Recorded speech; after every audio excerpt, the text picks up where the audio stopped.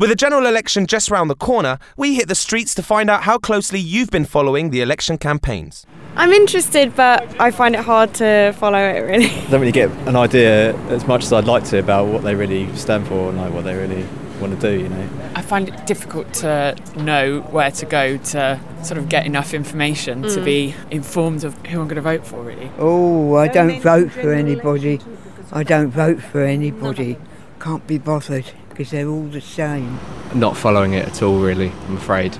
Don't have a television, which I guess maybe impedes, and don't really follow it on the internet, no. Yeah, I mean, I listen to it on Radio 4. But I'm generally working, so I go in and out of it. But yeah, I have a general idea of what's going on. Because it's so it's everywhere. I sort of wanted to be, because everyone was talking about it, so I wanted to be sort of part of it because I didn't know much about it. So I looked at it the other day, but that's the only time I've been looking at it, to be honest, yeah. I don't think it'd make a difference.